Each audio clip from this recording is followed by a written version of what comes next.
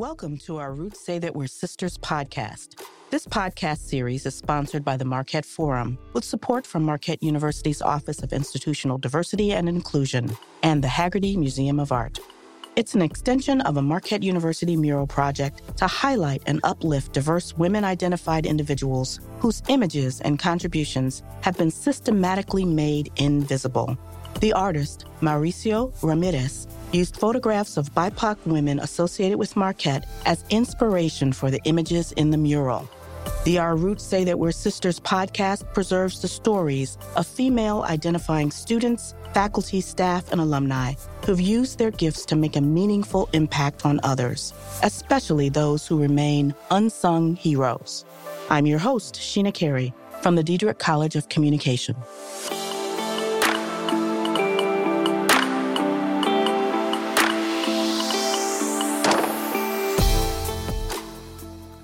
Joining us today is Rachelle Shurn. She works with the University Advancement as the Assistant Engagement Director, and I'm really looking forward to the story she's going to share today. And Rachelle, what is that story you want to share? Thanks so much for having me, Sheena. I'd like to share how I came to Milwaukee, ultimately to Marquette's campus, and how I would like to help impact women of color in this community and beyond. All righty. So how do you identify? As a proud Black woman. So how I ended up in Milwaukee is a pretty interesting story. My husband and I had come to visit my sister a couple of times and thought this could be a great opportunity for us. We come from a very small, predominantly Black city, Benton Harbor, Michigan, and just saw ourselves fitting into the Milwaukee community. We did not have jobs. We literally stepped out on faith, believing that this would be a great move for us. And interestingly enough, there was a vacancy in the newly created Provost for Diversity office. And at the time, I was working part-time at a community college in a very similar role.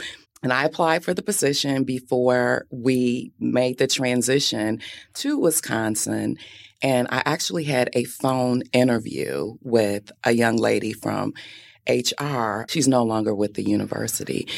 And just the questions that she asked, how thoughtful she was. And she took a lot of time with me. And I thought, this could be okay. This may be the start of something good. And that was really the only lead that I had. So fast forward a couple of months, I get the call. I am, in fact, hired for the position.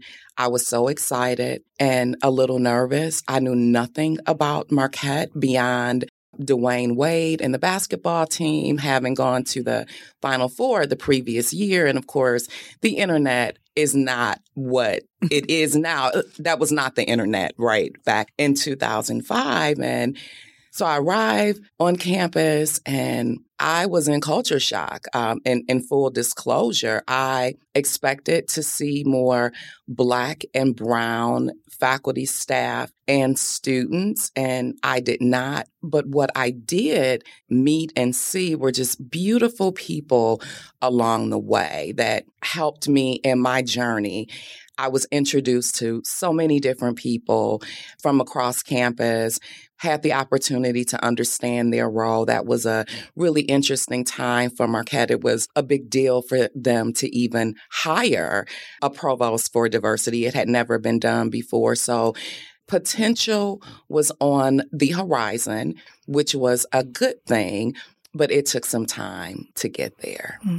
Now, you said that you came from a similar position. How'd you get on the path of working in the area of diversity and inclusion? Yeah, I like to say it was accidental, but I'm learning in my journey that everything happens for a reason.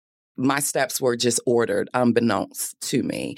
So the part-time job that I had at the community college supporting their version of a provost for diversity, I would go with him into organizations to help him facilitate diversity training. And that's really when my eyes start to open around inequities that are happening, and that some organizations or people, they don't know. It's not always coming from a place of harm, but if you don't know that you're making racist remarks or that you're not being inclusive when you're sitting around the table. So that was kind of my early introduction. So imagine how I felt saying such a position at such a prestigious university. And I think I arrived with some thoughts in mind about what this would look like. And it has taken a little bit longer to get there, but it's not the campus that I arrived in 16 years ago. Better or for worse? Better. Okay. It's better. What role would you say your identity plays in the work that you do? So because I work closely with our ethnic groups, as well as our National Board of Directors and women's basketball, I, as a proud Black woman, that diversity lens is intrinsic in what I do. So I'm always listening from that diversity lens. I certainly attempt to lead from that diversity lens. It's not like I can show up and not have that lens show up with me. What does that lens allow you to see that others may not see? I think it allows me to see a more holistic picture. Are we including women? Are we just including young women or young people? Just some of those very simple strategies to ensure that we are being inclusive. It doesn't always show up in others, or maybe they're not comfortable, or they just simply don't notice. And that's the lens that I'm bringing into each and every situation. What is your role with women's basketball? So my role with women's basketball is around alumni programming. So part of what my personal goal with women's basketball is to continue to build a following. I always say that men's basketball sells itself. It just does. We have to work a little bit harder for women's basketball, particularly at Marquette. We know that there are programs that are selling out arenas and have a huge fan following. But if you haven't experienced a game, you're missing out on the excitement of women's basketball. So basically, monthly during the season, we host pregame receptions at the Annex. It's just an opportunity to connect with fellow alumni, staff, parents over a meal before going to the game. Well, I wholeheartedly agree. I think I probably shouldn't say this because it's going to go out there, but I think they have a better show, a better program. It's really exciting. And I am often disheartened when I look around and I don't see a lot of folks there supporting them, because they give all that they have. Absolutely. And they give a good season. So they do. But we're working on it, and it's getting better. Honestly, we'll be going into season 3 that I've hosted these pregame receptions. And year 1, we had maybe 6 or 8 folks showing up. And this year, every pregame was larger than the previous pregame. So we are definitely making strides there. And we just want to fill that out every single home game. That is the goal. I know I went to a pregame event, but it wasn't the alumni. And they kept asking me, are you a women's basketball alum? And I'm like, come on, no. I don't think so. So I had to go to like 3 different buildings because there were that many events that were happening around women's basketball. So that was exciting. Yes. So the purpose of our talk is to kind of really also speak a little bit around sort of the mural project and impact that it might have. How does the mural sort of resonate for you? I look at the mural quite often. And every time I look at it, I see something different, which I think speaks to how beautiful and amazing the piece is. It's not a one and done. And it reminds me of a family photo, a daughter, a mother, a grandmother. I can see all of that in the photo. I also like the vibrant colors, which speak to me as a woman, just being vivid and kind of bold and out there in some regards. That's how it really resonates with me. I can see myself in any of those women. When I look at their eyes, it's as if they're saying, here I am. You can't dismiss me. Not anymore anyway. Right. When you think about Marquette and your time at Marquette, what would you say has been Marquette's impact on women of color? I think the impact that I've observed is more women in leadership roles at Marquette, leadership and decision-making roles, certainly from a staff perspective. And when I think about alumni, I'm kind of reminded of Valerie Wilson Reed being bold enough to create the Black Marquette book, celebrating not just Black women, but Black men as well. That took strength, and she had the support of the university. And I keep going back to what that campus looked like for me in 2005. In 2005, I don't know that there was a structure in place that would have supported something as important as that Black Marquette book coming from a Black alum that really wanted to tell that story. So those would be my immediate observations. And even though some of those stories may not have been altogether positive or flattering to Marquette, I agree. What has been the impact of the university on you personally? The impact on me personally is I feel that I have been given an opportunity to be a voice, to help bridge gaps, to build relationships, and to just leave a mark so that when I'm no longer in this role, someone can say, well, I remember having a conversation with Rachelle or Rachelle calling, saying, hey, what's your story? Is this something that you'd be willing to do in support of the university or in support of students? That's the impact. I don't know in a different role or at a different organization, I would have the opportunity to do this type of important work. And I'm incredibly grateful for the opportunity. So in the role that you are playing here at Marquette, I'm going to venture out on a limb here and say that you've been an inspiration to the young women who are watching you. Who have been the women who have been inspirations for you, women of color or otherwise? I was thinking about that, and I certainly do not want to get into any trouble here by omitting. Just start off with, this is not an exhaustive list. It is not an exhaustive list. But as I was also reflecting on the question, there are names that come to mind. Folks on campus, folks that are famous. And as I dug a little deeper, thinking about why I was drawn to say a woman, it occurred to me that there isn't like one or two women. I look for nuggets in people, whether they're famous or whether it's the person that I'm sitting next to in church, a positive encounter or words of wisdom, or sometimes not saying anything, just watching and observing how you engage with others.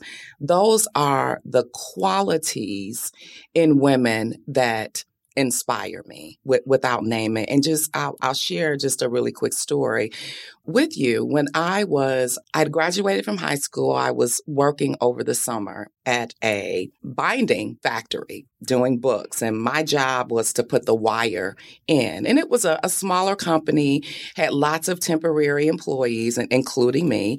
So fresh out of high school, I'm making I don't know, maybe $125 a week. That was big money back then. And I got to know a lot of the ladies. Like for them, this was their full-time job. This is how they were paying their bills.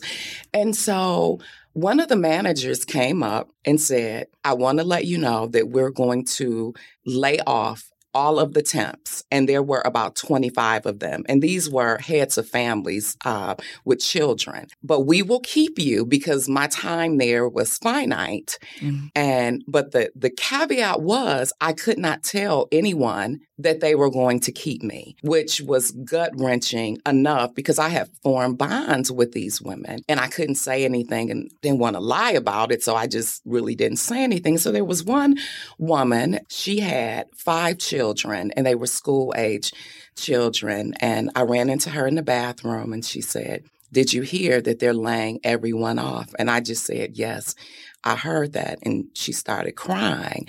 And she said, I was like, "Oh, I'm so sorry." And she said, "I'm just so thankful I worked enough to purchase coats for my children." And that, I have never, ever forgotten that. She's losing her job, but she's so grateful that she was able to buy winter coats for her kids. So those are the and I can't even remember her name in full disclosure, but I've never forgotten her story. Those are the types of women that inspire me. Excellent. That's wonderful.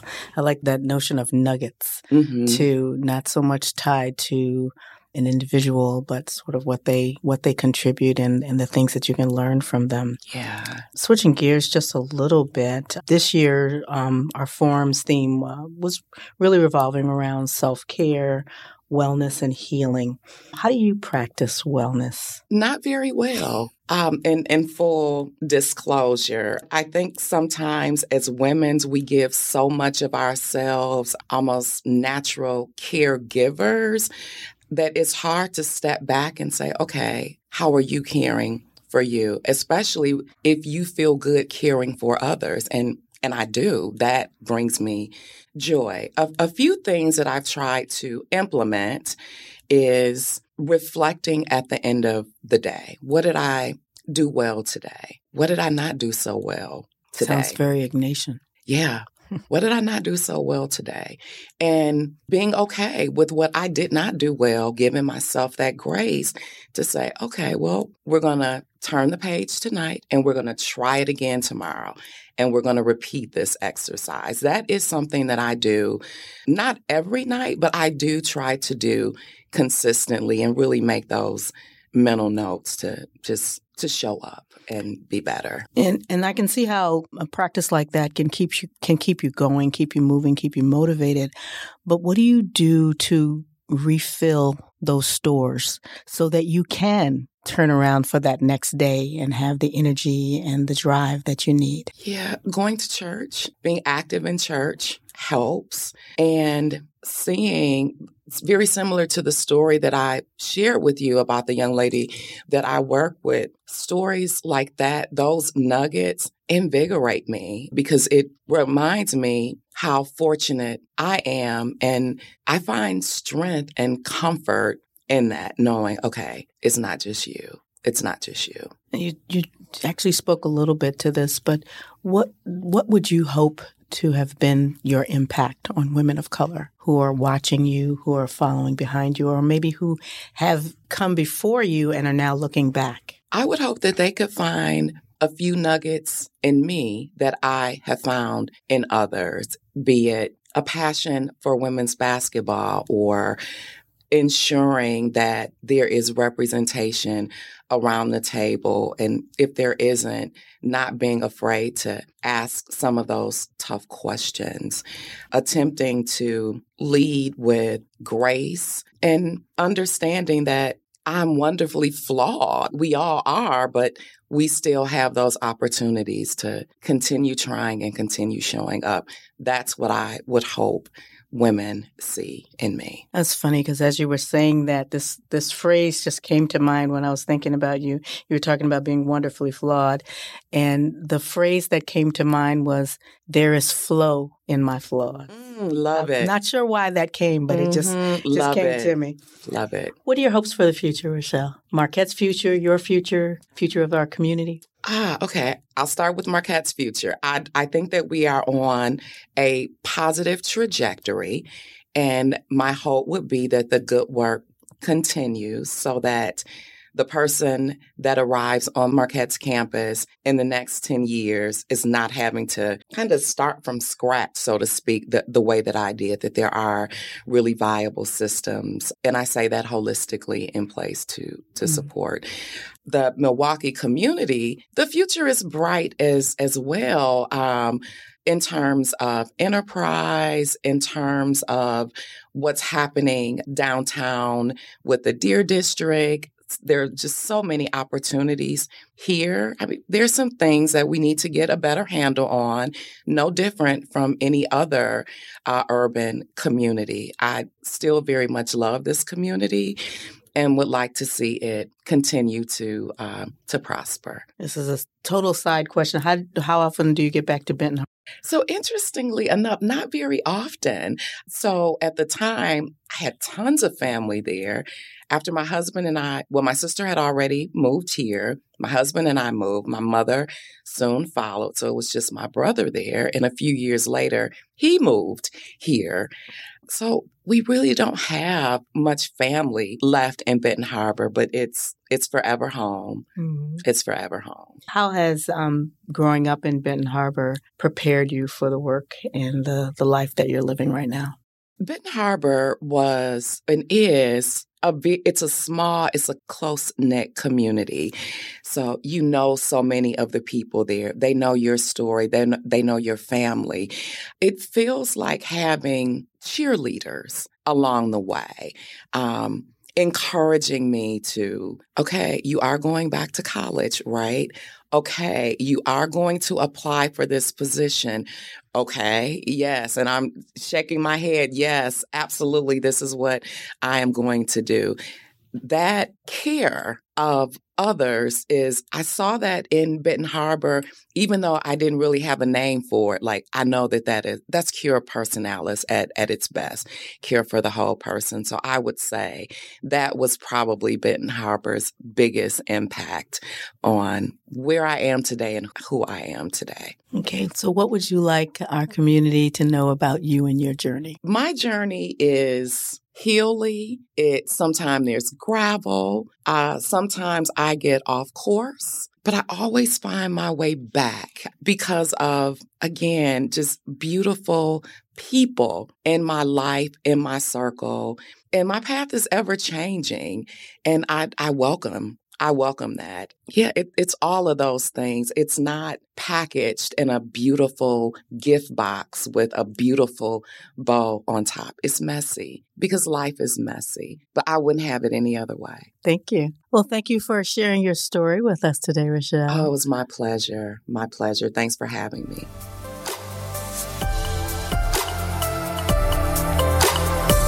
Your story stands as a testament to the amazing stories in our community yet to be uncovered.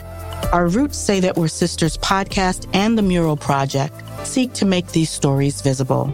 Again, thanks to our sponsor, the Marquette Forum, Marquette's Office of Institutional Diversity and Inclusion, and the Haggerty Museum of Art for your support for this project.